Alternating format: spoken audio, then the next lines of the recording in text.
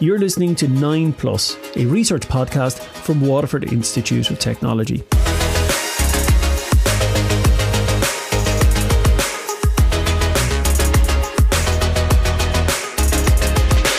My name is Rob O'Connor. I'm an academic with the Department of Computing and Mathematics at WIT, but I'm recording these podcasts so that I can learn more about the work being carried out by colleagues across the Institute. There's some genuinely fascinating research being conducted by individuals and groups, and there's a good chance you don't know that it's happening. We're often locked away in our own little bubbles, and hopefully these podcasts are an easy way to get an idea as to what's going on elsewhere, in a convenient 40-minute-ish package. In this episode, we're talking about the positive effects of physical exercise on patients suffering from mental health issues. My guest is Dr. Evan Matthews, who completed his PhD in 2019 entitled Developing a Physical Activity Programme for People with Severe Mental Illness using an Experience-Based Co-Design Approach. Evan has been working with the HSE and Mental Health Ireland to pilot a programme called The Exercise Effect in County Wexford, which has led to extremely positive outcomes for the individuals involved. The findings will be published in the next few weeks, but Evan and I sat down to have a chat about setting the scene, where the work was coming from, and also outlining where it might go in the not too distant future. I began our conversation by asking Evan to describe his current job at WIT. So my current role, it's convoluted. It's a research fellow in the Department of Nursing and Healthcare. So that's actually a fellowship that's funded by the Health Service, specifically by the Nursing Midwifery Planning Group for the HSE. So I'm funded essentially by the Health Service, and I'm based in the Department of Nursing and Healthcare. But I suppose my research, it spans more than nursing as well. It's beyond the scope of just nursing practice to health issues. So my own personal research profile would focus on health behaviours that affect marginalised populations. Okay, so I'm going to ask you about your background in a little while, but I'd like to talk to you about a project that you've just recently finished or are in a stage of finishing, and there is a report due to be published with the HSE soon. It's The Exercise Effect. You ran this in Wexford via the Sláintecare Integration Fund. Could you explain what that project is? Yeah, or what that project was?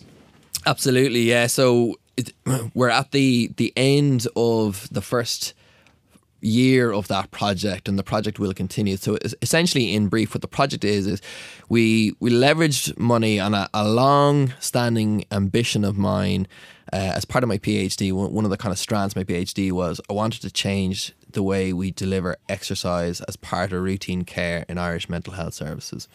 And one of the best ways to do that, Rob, is to have an exercise practitioner. That's someone who's specifically interested, specifically tasked to support people to do exercise or physical activity. So when we say exercise, we mean that structured exercise that could be in a gym, could be out in the park, wherever in their home, but it's structured. Physical activity is beyond that. It's exercise included, but it's also movement, breaking up sedentary behaviours. It's all the other incidental movements that we do in our day-to-day lives. So what we want to do in that project is have a practitioner working as part of the mental health team that was tasked to address that issue, because what we know from the literature is that and some of the studies that we looked at before during my PhD is if you don't have that person there, exercise and physical activity is it's everyone's concern, but no one's responsibility. Okay, now I'm going to back you up. Why is it important? I know I'm playing devil's advocate here, okay, and I'm deliberately putting this up to you. Somebody has a mental health issue, psychosis, schizophrenia, whatever it might be, okay, and I obviously don't know what this is, right? That's a mental issue. Why should I be concerned with physical exercise? Sure. So, I mean, there's a couple of strands to that question. I suppose first we have to... It probably is a lot to unpack, yeah. We have to separate this out a bit. So, with that project, and I should say it was a collaboration project, and, you know, was led by my supervisor at the time, is Suzanne Deneve, and then we worked as a team together on that project, among many other colleagues, some in WIT. But in that project, we're focused on specialist mental health services. So that's targeted at people who have what we call a severe mental illness. So they would have a diagnosis of something like schizophrenia, bipolar disorder, or major depression. So it's a little bit different from the average person on the street who might have challenges with what we call maybe common mental disorders. So they're at a more severe end of the mental health spectrum. Let's call it that. And you're focusing on young people specifically, is it? With that project, no, we weren't. We were focused on people across the lifespan. So the project actually reached into services for older people with severe mental health problems, adults with severe mental health problems, and children and adolescents with severe mental health problems. So the project was far-reaching. So coming back to your question there, like, why is this important?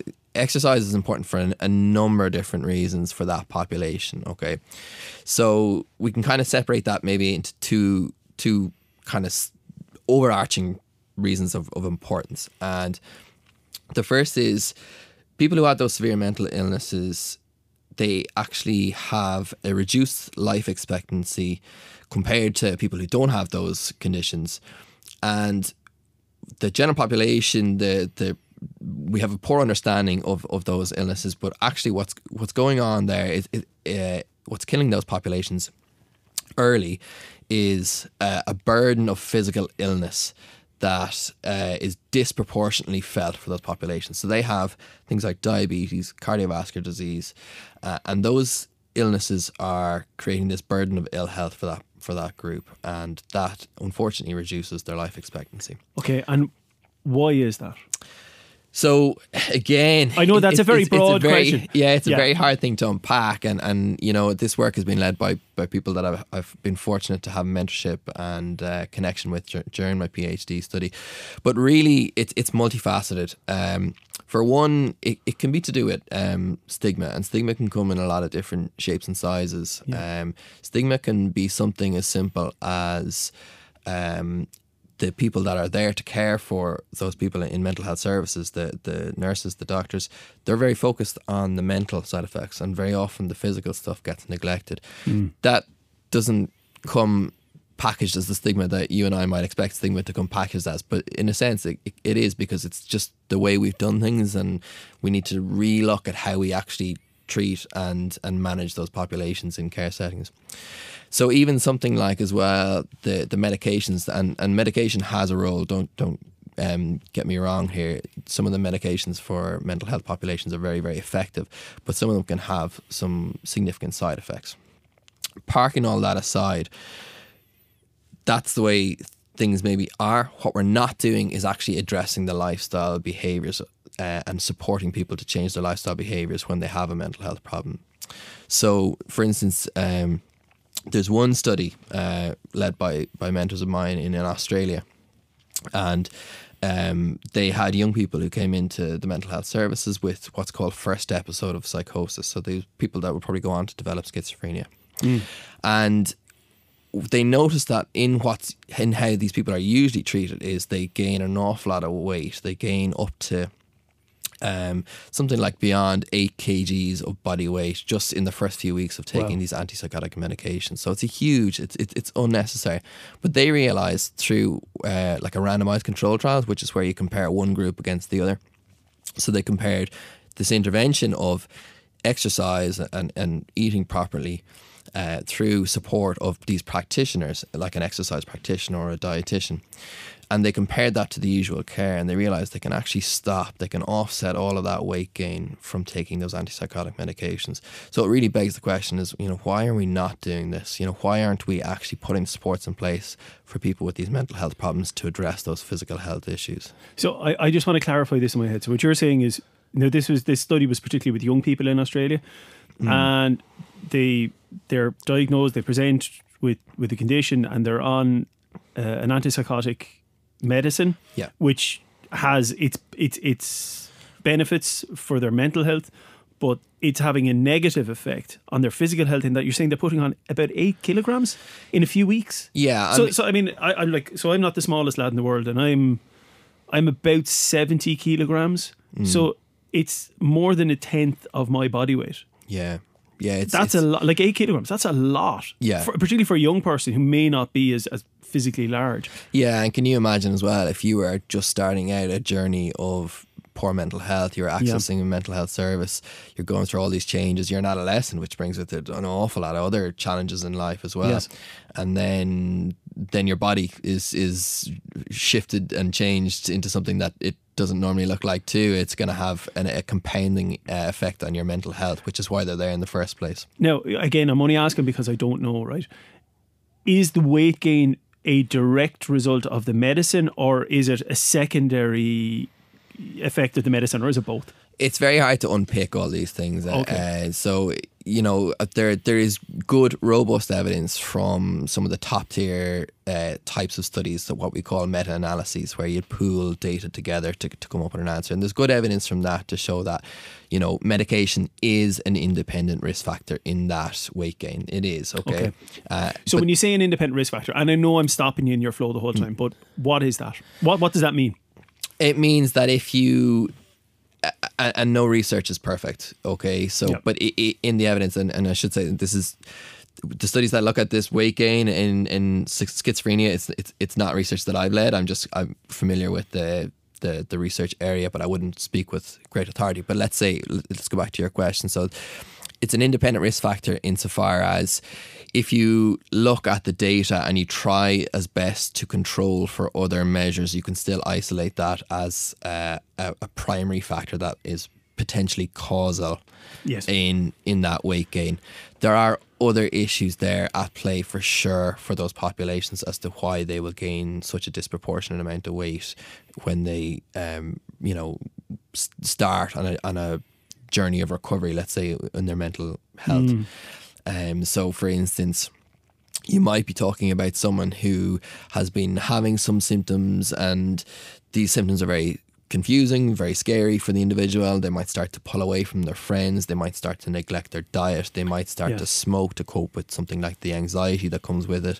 So there is an awful lot of compounding factors. And to be honest with you, it's very hard to separate out those factors. There's no research that's going to be able to be pure enough to separate out those factors, but the best evidence available can show, you know, where there are primary risk factors, let's call them, or independent risk factors, and medication can be a risk factor. But again, this thing it's always a balance, you know, and when someone is acutely mentally unwell, medication has its place, because you have to deal with what's in front of you at the time. So obviously, it's not to take away from medication. It has its place, but the important message in where our research has been looking at is if you have the right structures in place as part of the mental health services, that weight gain doesn't have to be inevitable. That weight gain is actually potentially avoidable. So particularly for a young person, but for any person, gaining that much weight in a short period of time would surely add stress or add to anxiety, which could amplify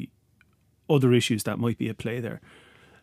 And would I be correct in saying what you're looking at doing, or what your project, the Exercise Effect, and also the work in Australia had done, was to try and not put that weight on in the first place, because it's easier to not put it on than to shift it off. As anyone who's ever been through Christmas or COVID or whatever, you know, it's easier to not put on weight than it is to take it off. Is that fair enough now, or is that too simplistic? It's not simplistic. I mean, it is fair enough. Interesting, actually, and the weight is an important element to it. Okay, so yes, in the younger populations that we would have had the intervention, and we were a little bit concerned that, or we were a little bit hopeful that we could have some impact on offsetting that weight gain. Okay, we weren't. That, I mean, if you look at the evidence that's out there available to you, if you use just exercise alone, it's as you said, it's quite hard to shift weight through exercise alone. You do need a robust and long-term lifestyle adaptation for weight gain, and then you've got the other things like the medications that are also going to have an impact on weight gain.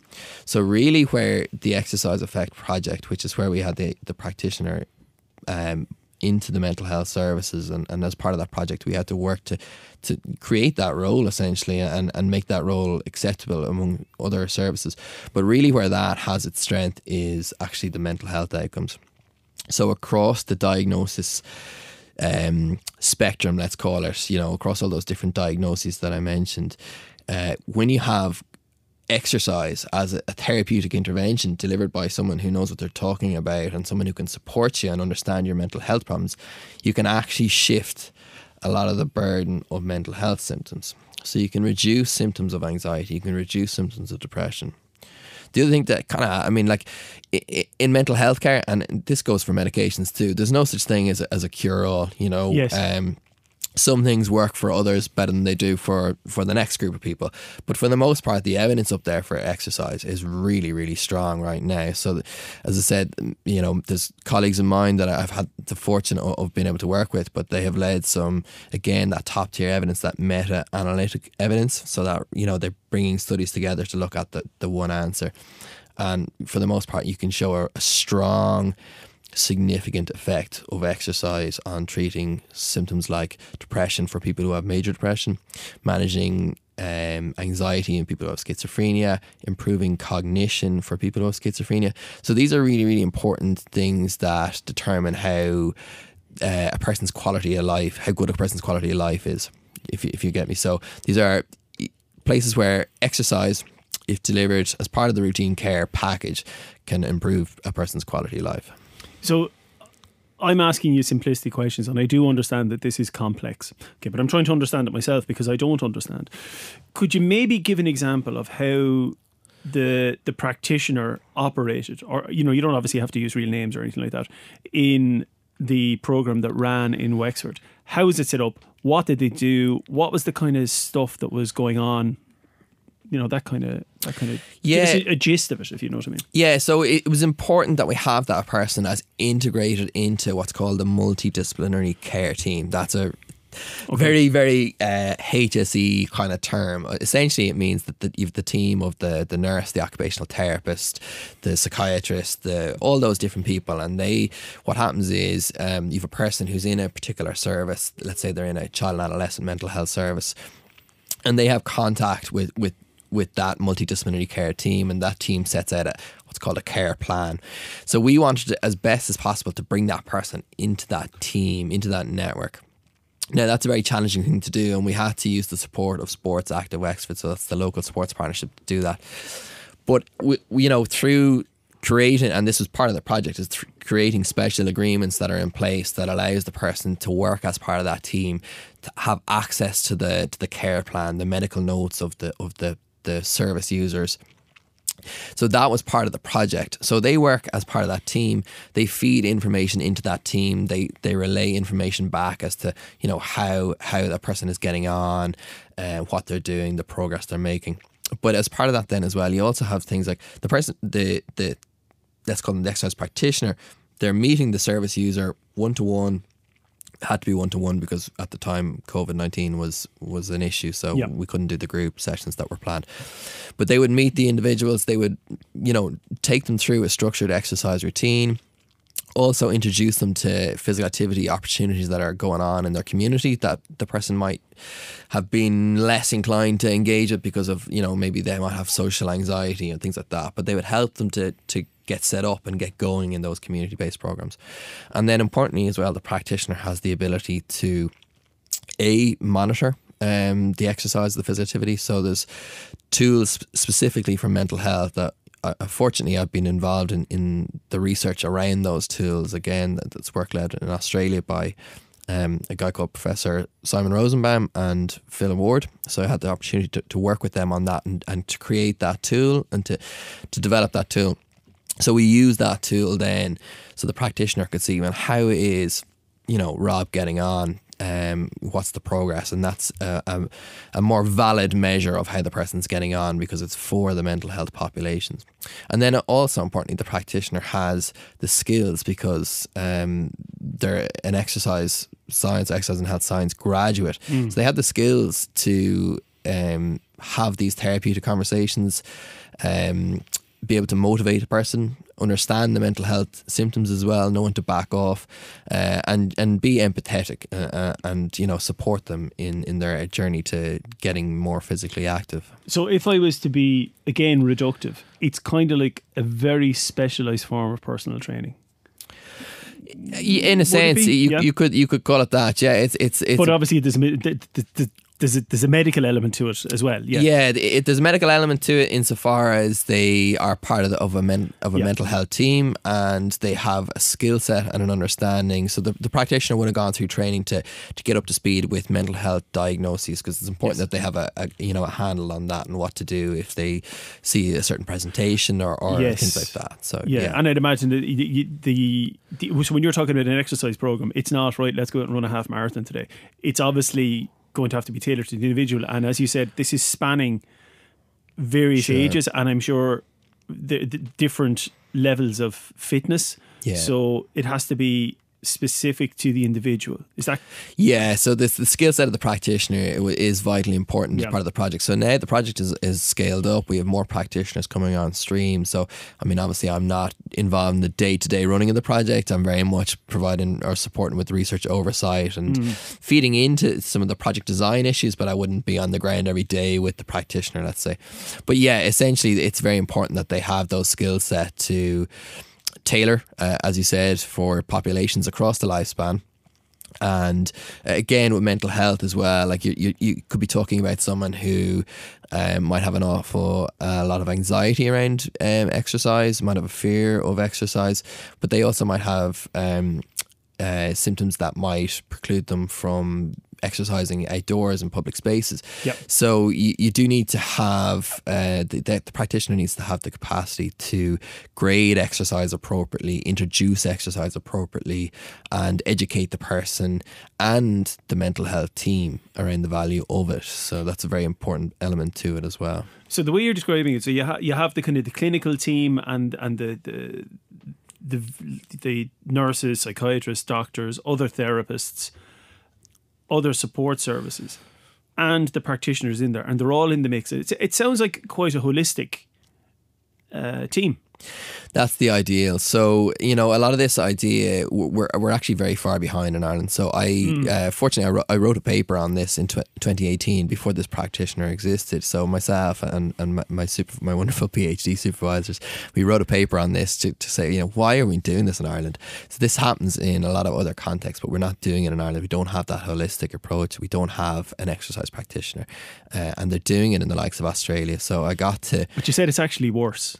It's not just that you don't have an exercise practitioner, it's that the services aren't linked up at all. Now, you told me this when we were having a cup of coffee, but you might just describe what that is. This is not to cut the back off anyone, it's just to kind of set the scene as to why your work is important and why it has an effect. So this comes back to stigma, and as I said, stigma can be an undercurrent, let's call it. It's not necessarily overt. So traditionally how we conceptualize mental health services is mental health services appear separate to the other medical services in your hospital. Even if you go in, if you go down to if you need to access the Department of Psychiatry in Waterford General Hospital next week, okay, you're going to find yourself in the basement of the hospital. It's separate from the rest of the services. We treat mental health services very, very differently, and therefore we have as a population, we have a very poor understanding of mental illness. Now that is changing, but it's a long road to go. And yes, essentially what has happened is we have focused the attention on the mental health symptoms. We have trained our mental health professionals to address, and rightfully so, address the mental health symptoms and challenges that present to those populations.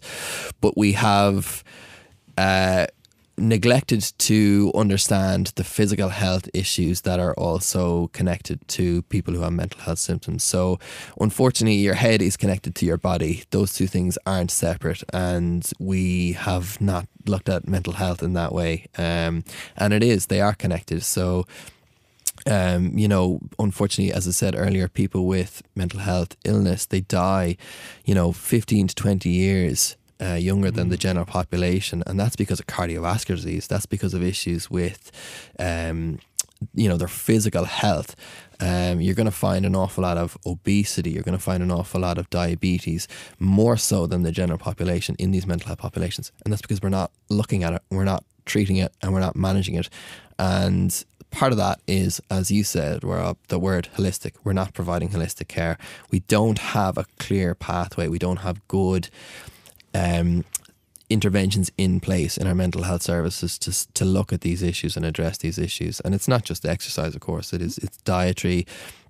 It's looking at smoking. That's there's greater incidence of smoking in these populations. It's a complete picture, and we've a long way to go in Ireland to improve the situation. Now, I know I've been asking you lots of kind of high level questions because I'm trying to get a handle on this. I obviously don't know about this, but when you're referring to that, you're not saying, oh, these people are bad. I'm not talking about the patients. I'm talking about the psychiatrists. It's not the psychiatrists are bad. It's just that this is the way the system has been set up. They're doing their best. The nurses are doing their best. The various other therapists are doing their best. But they're in this siloed setup, perhaps. And what you're talking about with the Exercise Effect project that ran in Wexford is that there were a whole group of practitioners brought together to treat the patient as a kind of a whole. Is that fair? Is that a fair description? Yeah, so siloed is the word. It's completely siloed, and as you said, that's no one's fault. In fact, as part of my research, I spent hours and hours and hours in different psychiatric settings, and they're amongst the hardest working professionals you'll meet, and overstretched to the bone. Absolutely, yeah. But yeah, it's the way they were trained. It's the culture that exists because of the way people were trained and the way things were done before. And as part of what the Exercise Effect project was, what we were looking at as well, was that issue of culture. Like, is this going to be accepted by the other professionals? So obviously, if you want people to engage with the project, you need to know, are the other practitioners going to refer to the exercise practitioner? Are they going to give it time at the meetings? All these issues, are they going to follow up? Are they engaging? Are they working together? And that, part of the evaluation team that Suzanne Denis, colleagues, and I were involved with, we were looking at those issues. Were those issues addressed? And for the most part, that takes a lot of work. You can't just parachute a new person into a service and let them go. That takes work on the ground.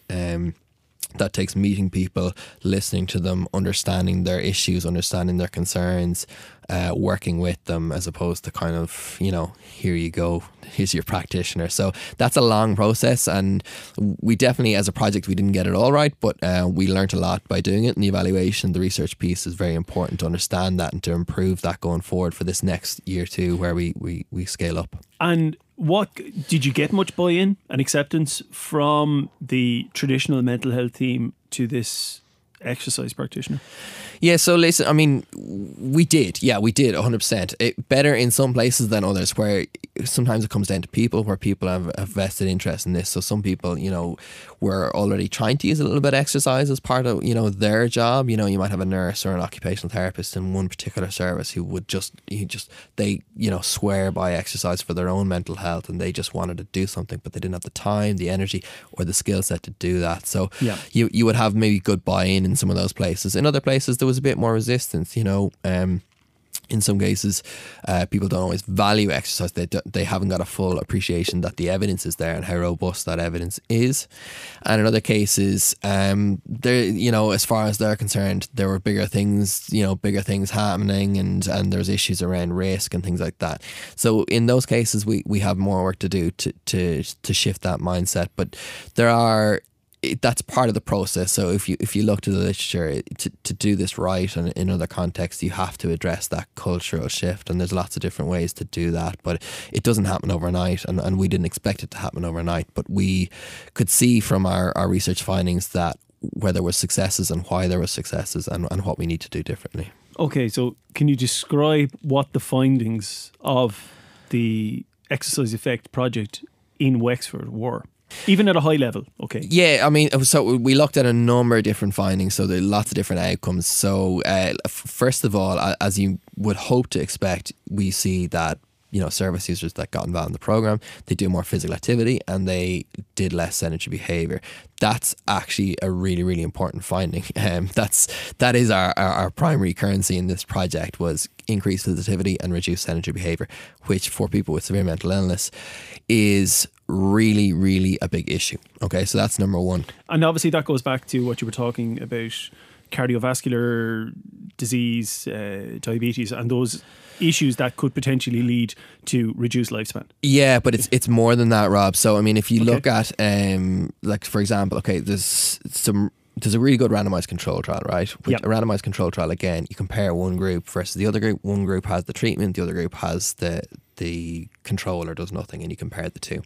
There's a really, really interesting study that was done in the US where they flipped that model. Okay, so they actually asked one group to sit. So in a sense, you're actually giving them the bad intervention, let's call it that. They actually asked them to sit more than others. Now, this was a healthy population. So one group was sitting, they had to sit for a prolonged period of time throughout the day, and the other group were just told, go about, do what you normally do. And they looked at the outcomes after 1 week. And in just 1 week, you see a dramatic impact on people's mood. So this is the general population, sure, but you see the group that were sitting for a prolonged period of time, their mood deteriorated rapidly and significantly over just 1 week. What's interesting then as well is once you let those people go back to their normal activities and they assess their mood again, it returned to normal. So yes, the cardiovascular disease, the diabetes, those were issues that are the rationale for doing the project. But really, there's a fundamental reason why you would increase or try to increase people's physical activity levels for the here and now, for today, and that's to improve their mood, their symptoms, anxiety. Yeah. And we could do that. So we looked at some of those outcomes as well. We found for those that were involved in the project, they did improve in those outcomes, and we could look at that through what's called our quantitative data, where we looked at the assessments that were carried out and had scores for different tests that we ran, but we also talked to people and interviewed them and looked at their experience of the project, and we see that in both those kind of data outcomes. So long-term effect is better general physical health, which leads to less instances or could lead to less instances of these issues that you've mentioned that can shorten lifespan. But a very short-term effect, as actually an immediate effect, the way you're describing it, is somebody feels better. Absolutely. I mean, it feels better inside. Yeah, and that's where we actually really should be shifting our focus. Yeah. That's how we actually sell this to the practitioners, the psychiatrists, the psychologists. That's the golden ticket for getting exercise as part of the routine care. This is an additional toolkit for the mental health services. This will improve mood. It has comparable effects to some of the mainstream treatments that are being used by the services at the moment anyway. Why wouldn't we look at doing this as part of a service? And the best way to do it for mental health services is to have someone who's there looking after it. Okay.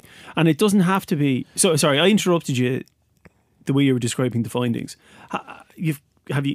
Are you happy with the way that those have been described? Because I know I interrupted you. Yeah, well, I mean, I mentioned that, so physical activity outcomes and then mental health outcomes. We looked at that too, but we also looked at what's working and what's not working about it. And as I mentioned, we had to adapt an awful lot during COVID, so we had to do an awful lot of what's called telehealth interventions, so remote interventions. When I say we, I mean the practitioner. I was providing oversight and research support to it, but she was providing those telehealth interventions.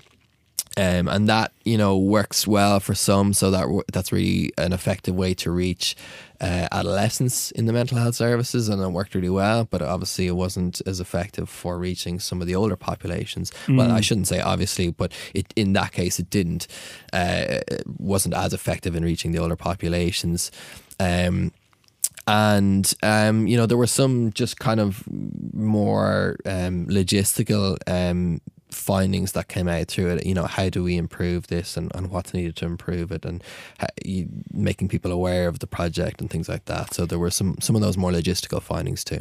So the project, the phase one of the project, or part one of the project, or however you describe it, that's finished now. And you have a report that's due to be published before the end of the year. Mm-hmm. So that'll be available through, I suppose, the usual HSE channels. But then you're moving on to a second phase, are you?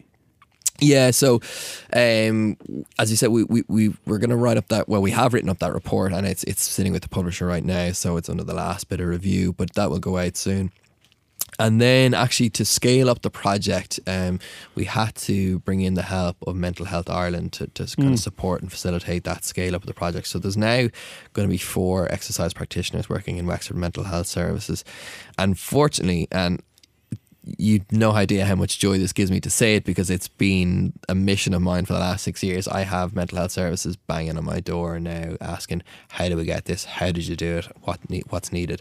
And that's great, because back in 2018, Suzanne and I, and of course Mary Cowman too, who's since retired from WIT, we ran an initiative in WIT where we invited local mental health services in, and we talked to them about the benefits of exercise for treatment and things like that. And they loved that, and they found it very interesting, but they said, this is never going to happen in Ireland. The HSE is never going to fund this kind of stuff. And it hasn't happened yet, but we are on the crest of the wave. I feel it's just about to happen, because we have showed such strong findings in our Wexford project. We have momentum and appetite from other services approaching us looking for more, and I feel that it's a point of change right now, that we're going to see this in the next hopefully 5 to 6 years in mental health services, these practitioners working across services, and that would be just so good for unfortunately a population that's been neglected in a lot of ways. Well, I'm finding this fascinating. I'm very interested in this. It sounds. I hate to be reductive, but I don't have the clinical language. But it sounds like a no-brainer. I can't see a downside to this. Absolutely, and unfortunately the only downside has been we couldn't up till now really show that we could really save money, but as I said, this is a comparable sort of intervention to other mainstream interventions, and it has the added side prong of the physical health benefits too. So essentially it's a no-brainer, Rob, and it's being done in other contexts, and we are slow in Ireland, and it has been my mission as part of our research over the last six years to shift this. Let's talk about where you're coming from, because this is like you. So here you are now, like you're a relatively young person yourself. You've just completed your PhD. Was this part of your PhD or came out of your PhD? Yeah, it's spun off out of it. So I finished my PhD in 2019. So I'm a Waterford IT through and through, so I educated the whole way up. But you're from Kilkenny though. I am, yeah. Which I think has only adds strength to my work. But anyway, it does. So yeah, it spun off out of my PhD. So my PhD looked at a number of different aspects of how do we get exercise into the mental health services. We didn't really focus too heavily on the role of the practitioner. Actually, in my PhD, we were looking more at how do we get service users to take up this issue and be involved in the process of program development. So that was more what my PhD was looking at, but we were also looking at ways of measuring activity as well. And then it kind of spun off out of it. So during the course of my PhD, I was fortunate enough to spend a bit of time in the University of New South Wales in Sydney. With the School of Psychiatry there. As I said, I have some incredible mentors there as well, with Philip Ward and Simon Rosenbaum and others. And I spent a little bit of time with them, and I saw what was happening there in their services, and I was flabbergasted. It made so much sense. As you said, it was no-brainer sort of stuff. But it was really, really effective too. And there's a psychiatrist over there called Jackie Curtis, and she was facilitating this work in their service because she was seeing these physical health issues with their population. It was only after they tried to address the physical health issues they realised they were improving mental health stuff as well. Yeah. And they were producing these, good quality trials on it. And I got to spend some time there and work with them and we're doing things like developing the tools to measure it and stuff like that. And I came back to Waterford completely reinvigorated. I just had to do something about this, and Simon and Phil, they both came over to Ireland and they worked with us on how we do that, and supported our research here with Suzanne and Mary.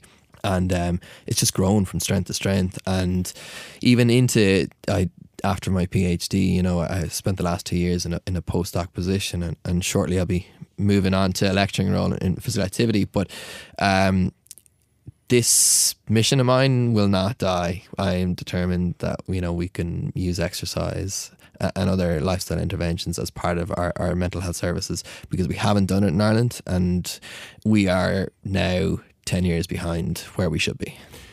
So, but that sounds very, very positive and also very heartening. But if I can just be a little bit selfish for a moment. So when you were doing your PhD, how long did you spend in Australia? I only just spent, I think it was 2 months, maybe a month and a half, but it was enough to give me a kick in the backside. Was it good crack? It was stunning. Yeah, it was stunning. I mean, I was we're in a radio studio in Waterford right now, but I was working in an office in Bondi, in the Bondi Health Centre, and it's pretty good over there. I'm not gonna lie. It's a different vibe. I had Bondi Beach not too far away, and we were having a good time and got to do a little bit of travelling around, and we presented some of our research at different conferences in Australia, and met some incredible researchers, incredible academics that are pioneering this, and it opened my eyes, in terms of, like, I was probably working away on my PhD in Waterford. I was going maybe between different mental health services, back to the office, working away, writing, and it just shifted everything for me, Rob. It just kind of expanded my horizon in a huge way. I started to reach out to other academics. I got mentorship from not just Australia, and now I'm fortunate to have mentorship, and I'm actually working and supervising other PhD students with some of these colleagues as well from Manchester. Rebecca Carney is over in Manchester. I'm working with her, and it brought my research scope from the southeast of Ireland to global, and made my connections global, and it makes for a better researcher, I think. Not that I'm a good researcher. I'm very conscious as well that I'm following Geraldine Canny, who's a Harvard graduate. I feel like you might have stepped down on this one, but but I mean, it sounds to me like you have a bit of imposter syndrome, and the work that you're describing to me sounds incredibly interesting and incredibly impactful, and you're crediting a lot of other people, and rightly so. But maybe you should credit yourself as well. Listen, everything I do is part of a team. So I always work as part of a team, and it makes for stronger research. You won't get terribly far in research if you're not working as part of a team. And a team, for me, there's a strong foundation in WIT. I have a very, very strong foundational team in WIT. I go back to people that I know are really, really hardworking in WIT and do everything for me. And if you go and look at any of my publications, WIT names all over the page. But then there's maybe a helping hand from international experts as well that have supported me. And I to be honest with you, I learned everything from them. So it's not right for me to not credit them. We've done a lot in Waterford and the southeast of Ireland to change services here locally. But my ideas were supported by others. If you ever decide to change from research into politics, you're off to a good start, I think, because you're very good at spreading the love around. Right. One last question for you, Evan. If somebody was thinking about getting into research or starting a postgrad or whatever, if you had one bit of advice for them, what would it be? It's a good question, Rob.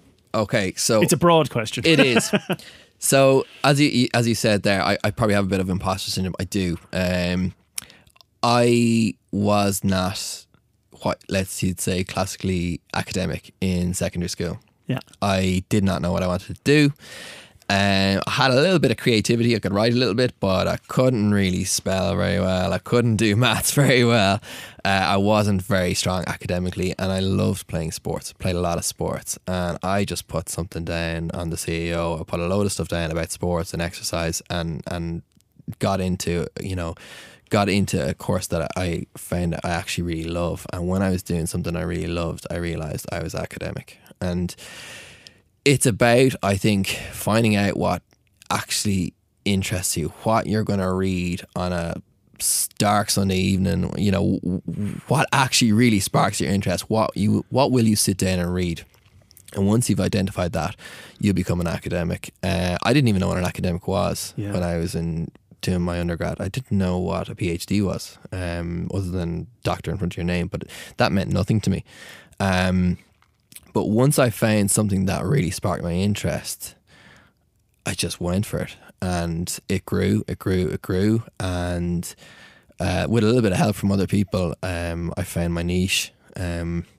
So yeah, I'd say put your energy into something that you're passionate about, and you'll realize your strengths. As I said, I didn't even think I could. I thought I didn't like science when I was in secondary school, and now I'm a scientist because I love it, and it just drives me. I cannot consume enough research and be as immersed. I can't be involved enough. It just drives me.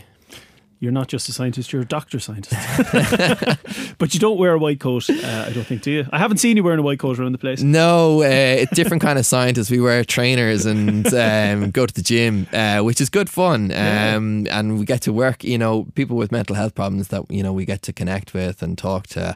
There's just some great people out there, and it's rewarding. I can't put it any other way. It's really, really satisfying to see people, getting involved with something that they thought they wouldn't be able to do, and then realizing that it's having a good impact for them. It's very, very rewarding to see that and to be involved in that process. And it's a doctor by a different sort, but it's for me that's really rewarding.